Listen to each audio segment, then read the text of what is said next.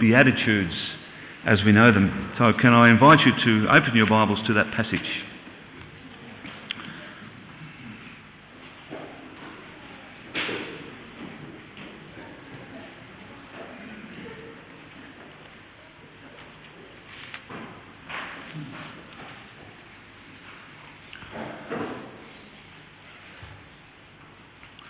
The Word of God, where it says, "Now when he," that is Jesus, "saw the crowds, he went up on a mountainside and sat down.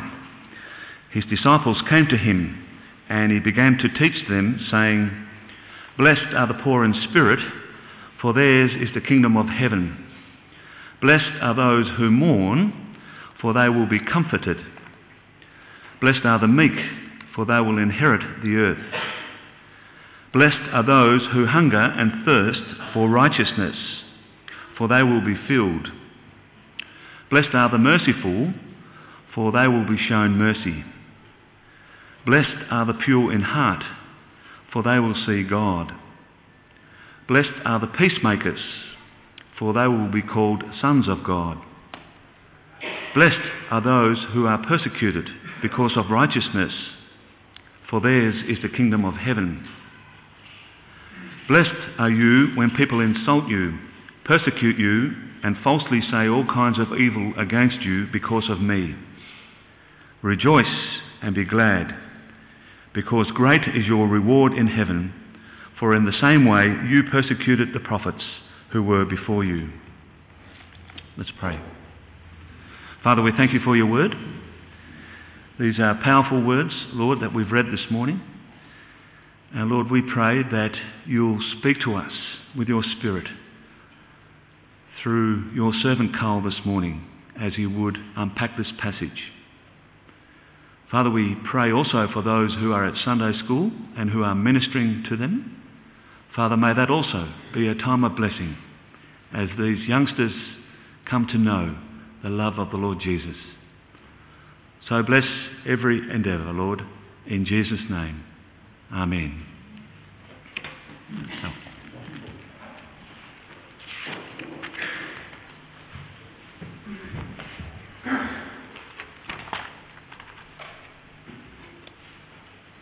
feel like I've been away forever. I was only away 1 week.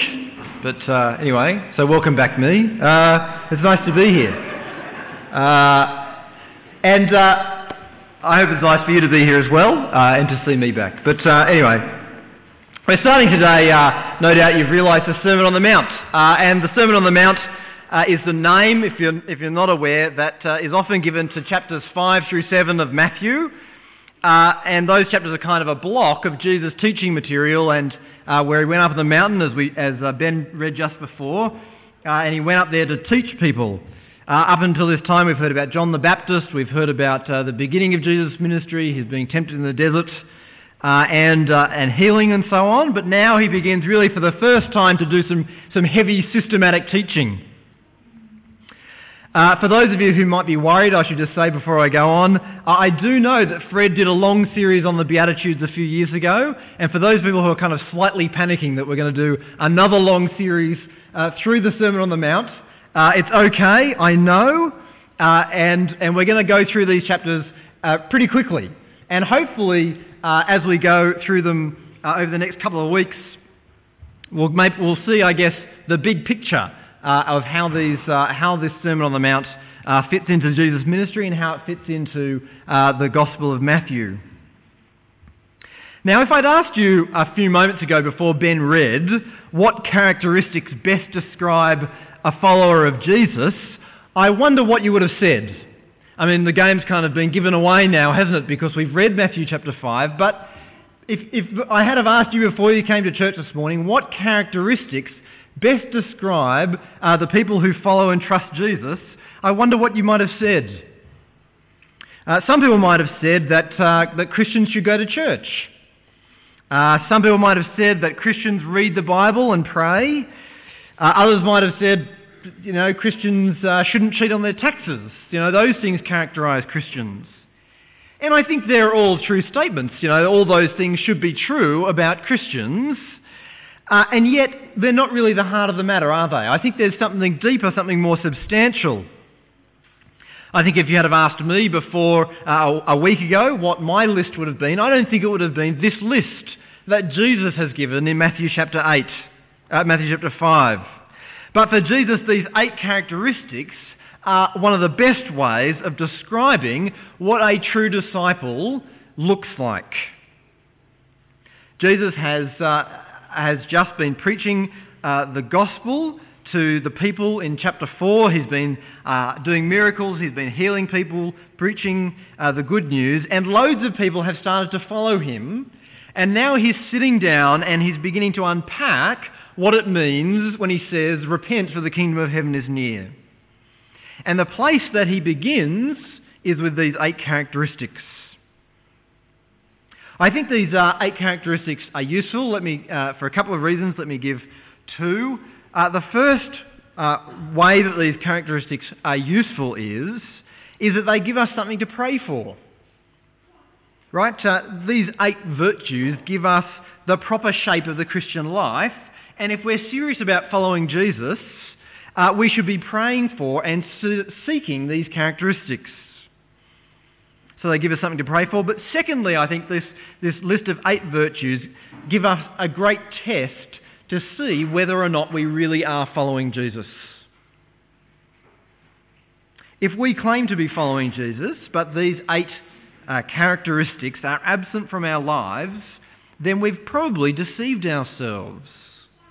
And we've got some serious repentance and serious confession to do. On the other hand, if these things are in our lives, if they do characterise our lives, then there's great reasons to be encouraged.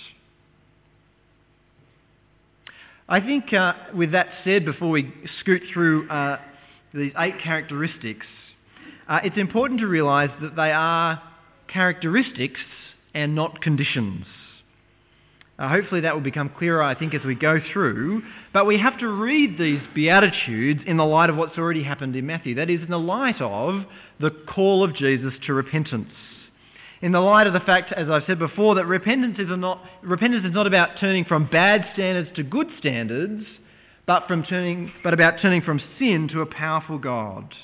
And all of these characteristics have to be read in the light of that, in the light of the gospel, where righteousness comes through believing in Jesus Christ.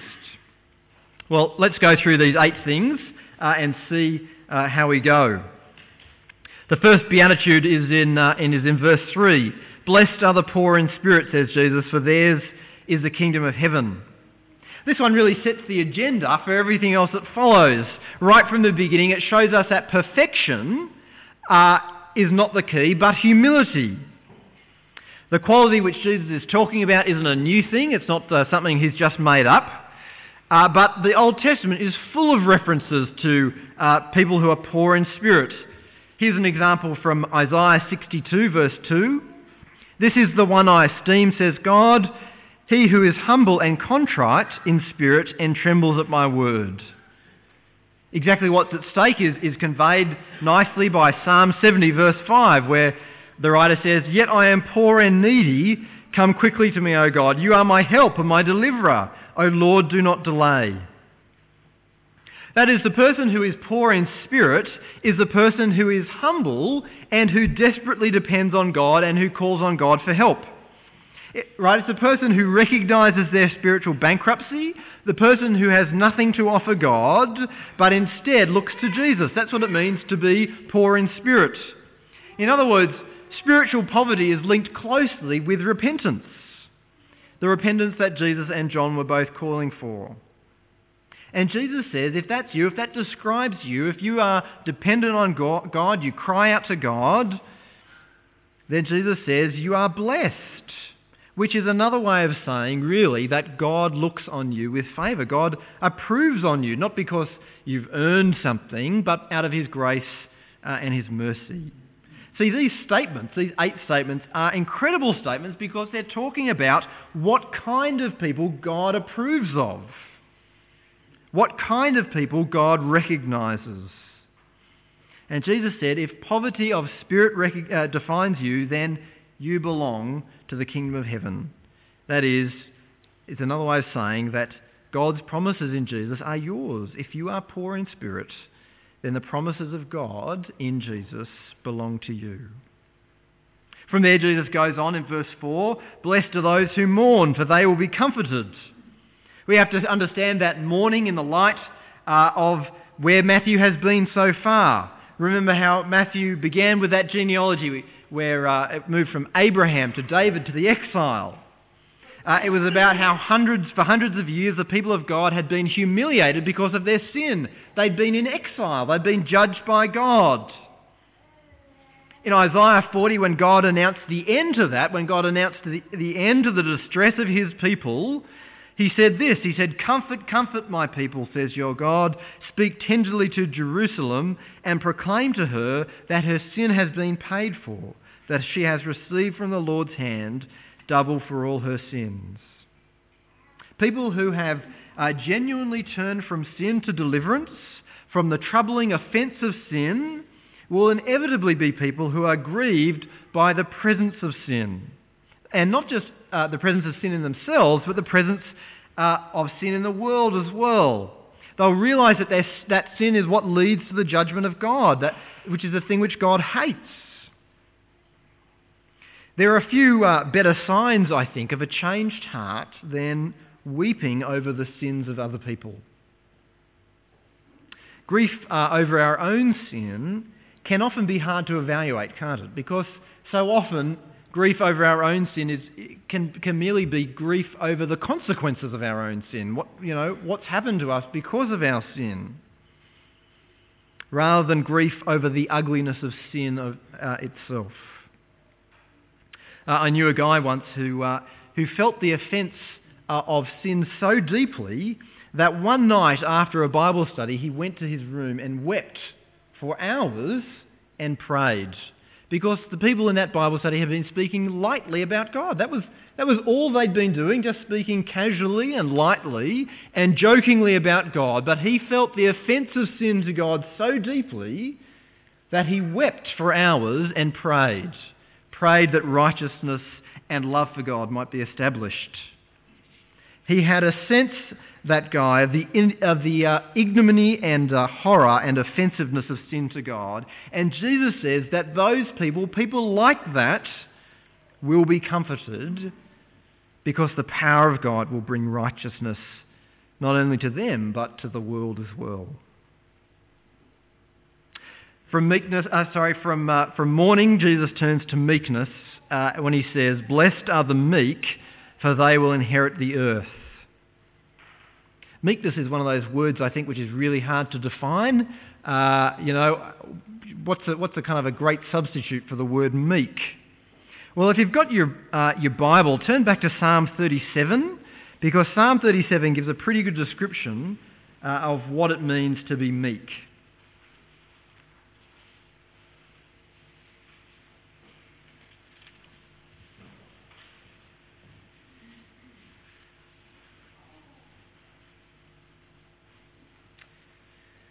So Psalm 37 and then verse 5, where it says, "Commit your way to the Lord, trust in him, and he will do this. He will make your righteousness shine like the dawn, the justice of your cause like the noonday sun. Be still before the Lord and wait patiently for him. Do not fret when men succeed in their ways, when they carry out their wicked schemes. Refrain from anger and turn from wrath. Do not fret, it only leads to evil.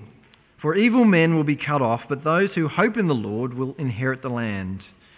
A little while and the wicked will be no more. Though you look for them, they will not be found.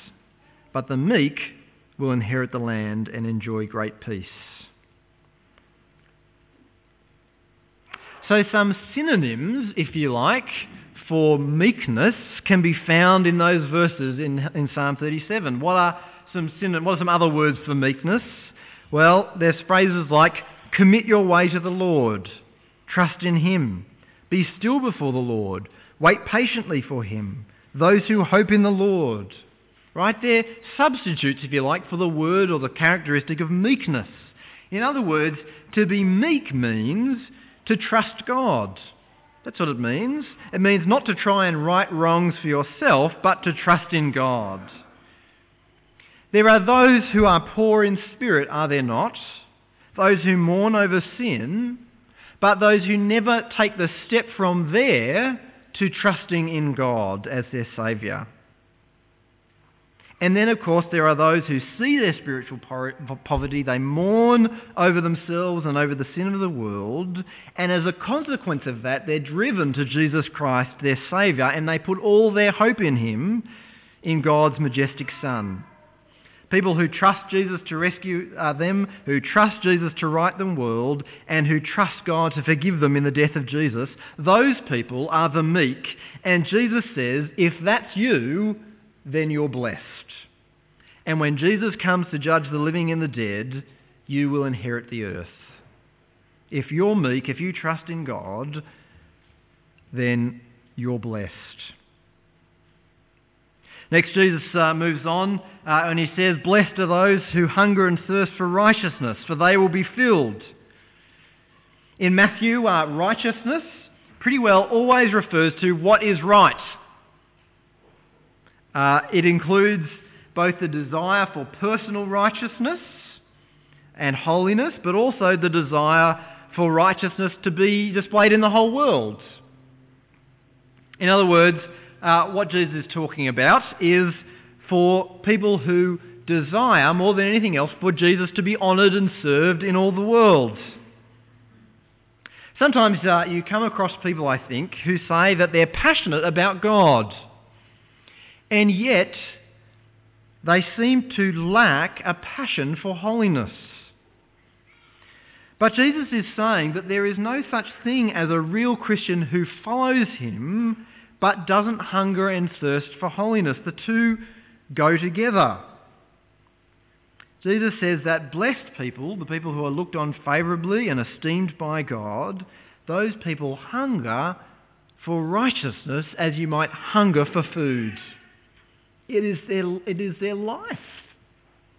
It is their joy.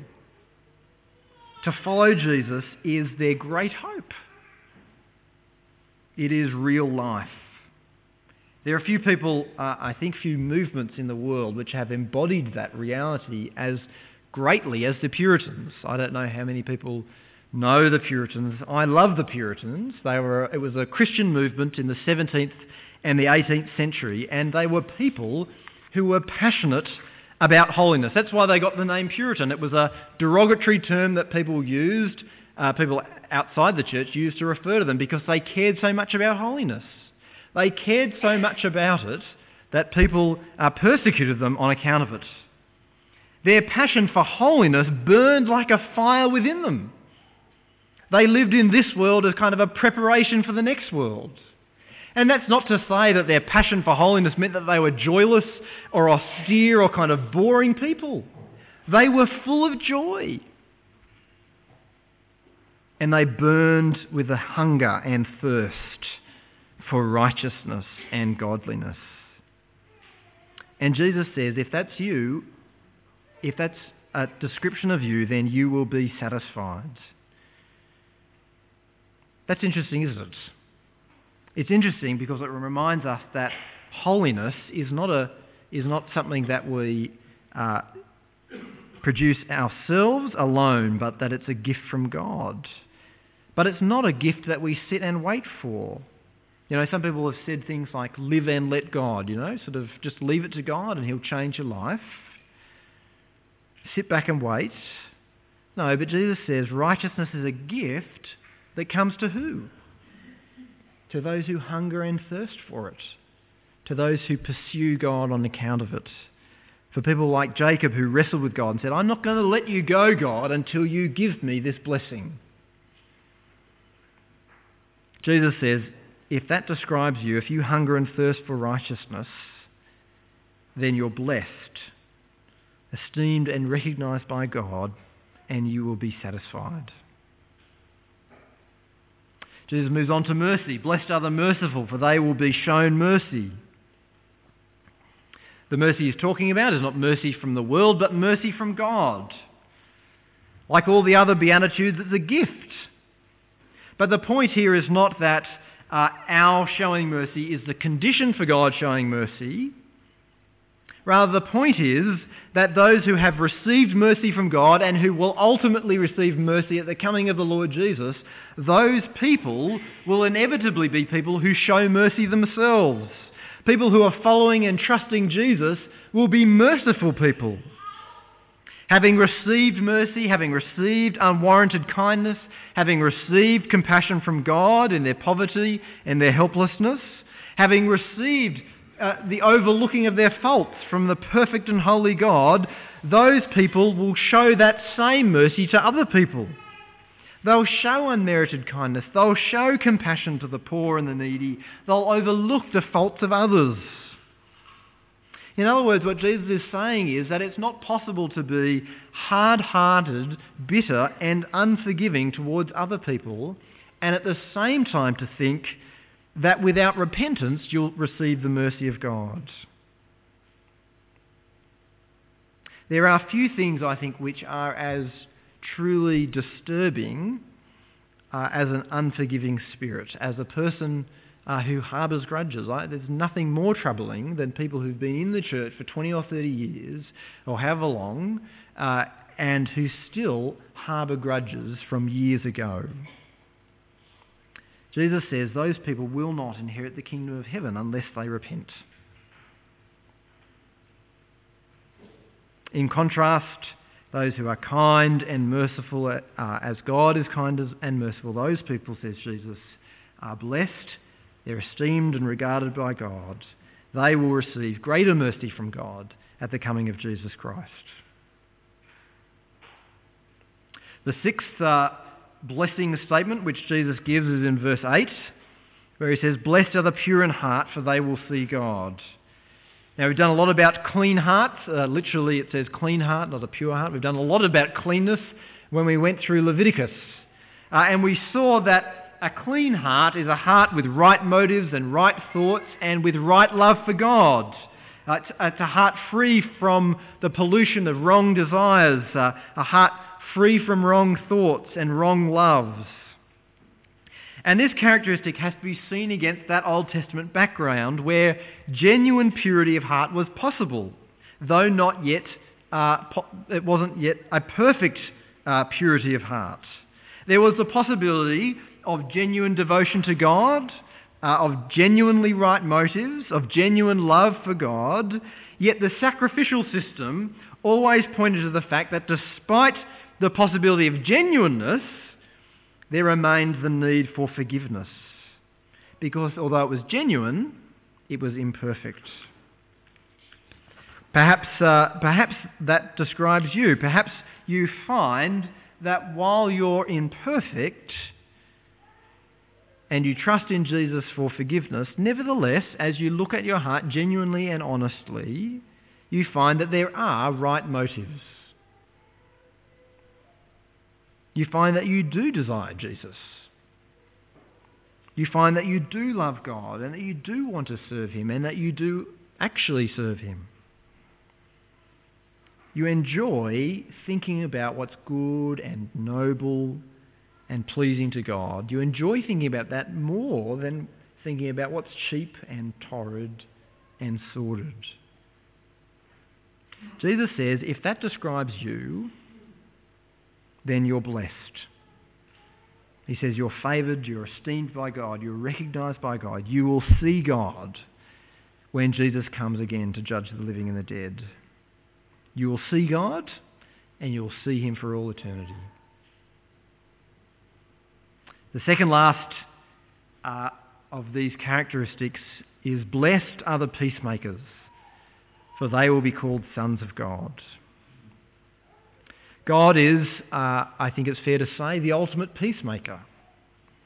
And those who follow him are inevitably peacemaking people as well. That works on a number of levels. They make peace through disarming arguments. People who follow Jesus make peace through disarming arguments. They make peace through reconciling enemies. They make peace through reconciling with their own enemies. Some people take every opportunity to turn something into a fight. But Jesus says, not the people who truly follow him. The people who truly follow him, like their Father in heaven, will be peacemaking people. Not just peaceful people, but people who make peace. People who follow Jesus also make peace by telling others about the good news about Jesus. They make peace between others and God by telling them about the death of Jesus and the resurrection of Jesus and the life of Jesus, which brings hope to a broken world. Jesus says if that describes you, if you're a peacemaking person, then you're blessed and you're favoured by God and you'll be called a son of God. You'll be one of God's family. Finally, the last characteristic which Jesus gives of a true disciple is in verse 10. Blessed are those who are persecuted because of righteousness, for theirs is the kingdom of heaven. Blessed are you when people insult you, persecute you, and falsely say all kinds of evil against you because of me. This last characteristic is interesting for two reasons. The first reason that it's interesting is that it's particularly useful in rescuing us from thinking that all these statements of blessing are preconditions or things which earn us a place in the kingdom of heaven. Because this last one really flows out of the fourth one, doesn't it? People who hunger and thirst for righteousness are increasingly made holy through the gift of God. And those people who are increasingly transformed into the image of Christ, those people who are increasingly holy, those people are also increasingly persecuted. These blessings aren't something that we earn, but they're the result of the gift and the mercy and the kindness of God, through the grace of God. So first of all, this last one reminds us, and I think shows us quite firmly, that these things are not conditions, but characteristics of people who are following Jesus. And second, and most importantly of all, I think, this last beatitude rescues us from thinking that these are just personal characteristics. This last one rescues us from thinking that these are just characteristics which are not bound up with the person of Jesus Christ. You see, fundamental to this blessing is persecution, but it's not just any persecution, it's persecution on account of Jesus. That means that without Jesus, you've got nothing. You might have poverty of spirit. You might have weeping over sin. But without a named and a public allegiance to Jesus, those other characteristics are completely worthless. All these things have to be taken together. In 2 Timothy, Paul challengingly, I think, tells Timothy, everyone who wants to live a godly life in Christ Jesus will be persecuted. Now that persecution can take all different forms. Jesus says it's not just being killed or thrown in prison, but it includes being insulted, it includes false accusations, it includes all kinds of evil things being said against you. But the point is, real discipleship invites real persecution. It's worth taking a moment, I think, to sit down and to think about whether or not you are persecuted. And if you are, and if you aren't, think about why that is. Is it because there is none of these 7 other characteristics which Jesus has been talking about? You're not going to be persecuted for following Jesus if you're not following Jesus and showing the signs of following Jesus. Or is it because perhaps while you strive for personal sort of godliness and piety, Jesus is nowhere to be seen? That is why you strive to be good. There's no personal and public allegiance to Jesus. The two have to go together. There has to be these 7 characteristics, these 8 characteristics bound up with this personal allegiance, this personal and public allegiance to Jesus Christ. Everyone, says Jesus, who follows and trusts him will be persecuted. And if that describes you, if you're persecuted for righteousness' sake, if you're persecuted for following Jesus, then here is the miracle: you are blessed. You are favoured by God, esteemed by God, and you belong to the kingdom of heaven.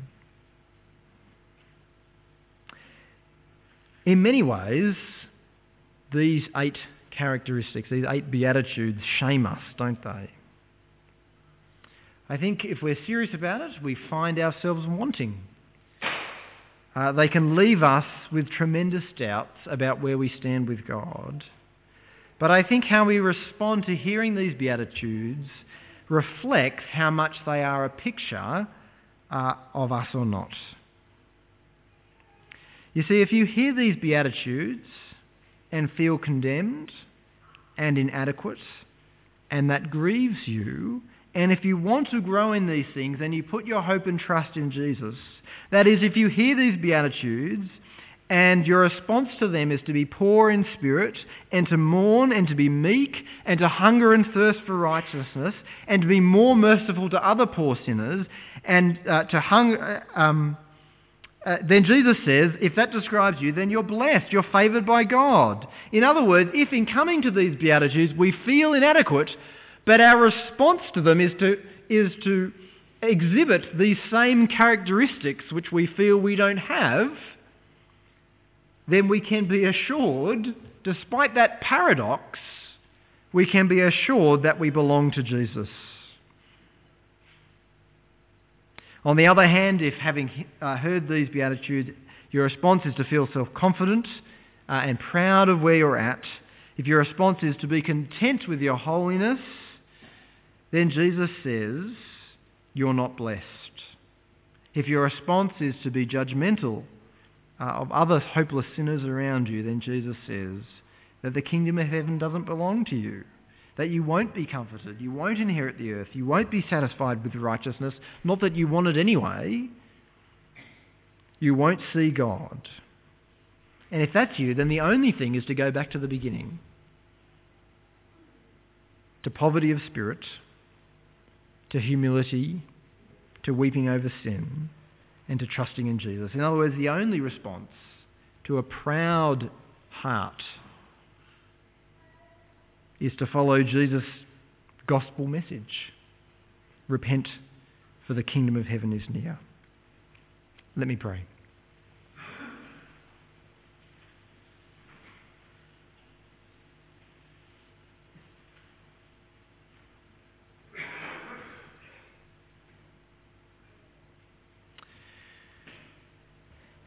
Dear Lord and Heavenly Father, thank you that Jesus has given us a portrait of what a true disciple looks like.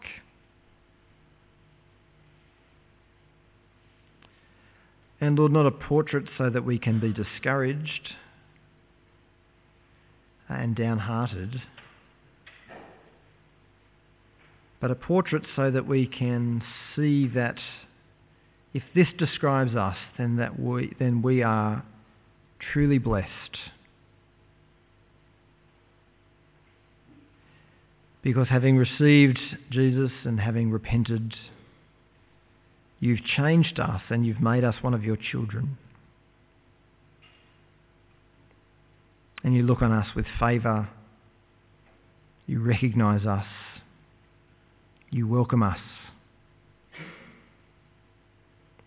Lord, help us to see whether these things are in our lives. And if they are, Lord, we pray that you would help us to believe what Jesus says here, that we are truly blessed and in a privileged position.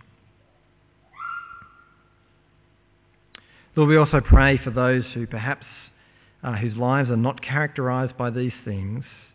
Lord, the proud, the judgmental, the bitter, the unforgiving. Lord, we pray for those that they might admit what they're like and turn to Jesus Christ and have life. Lord, we ask it for the sake of his name. Amen.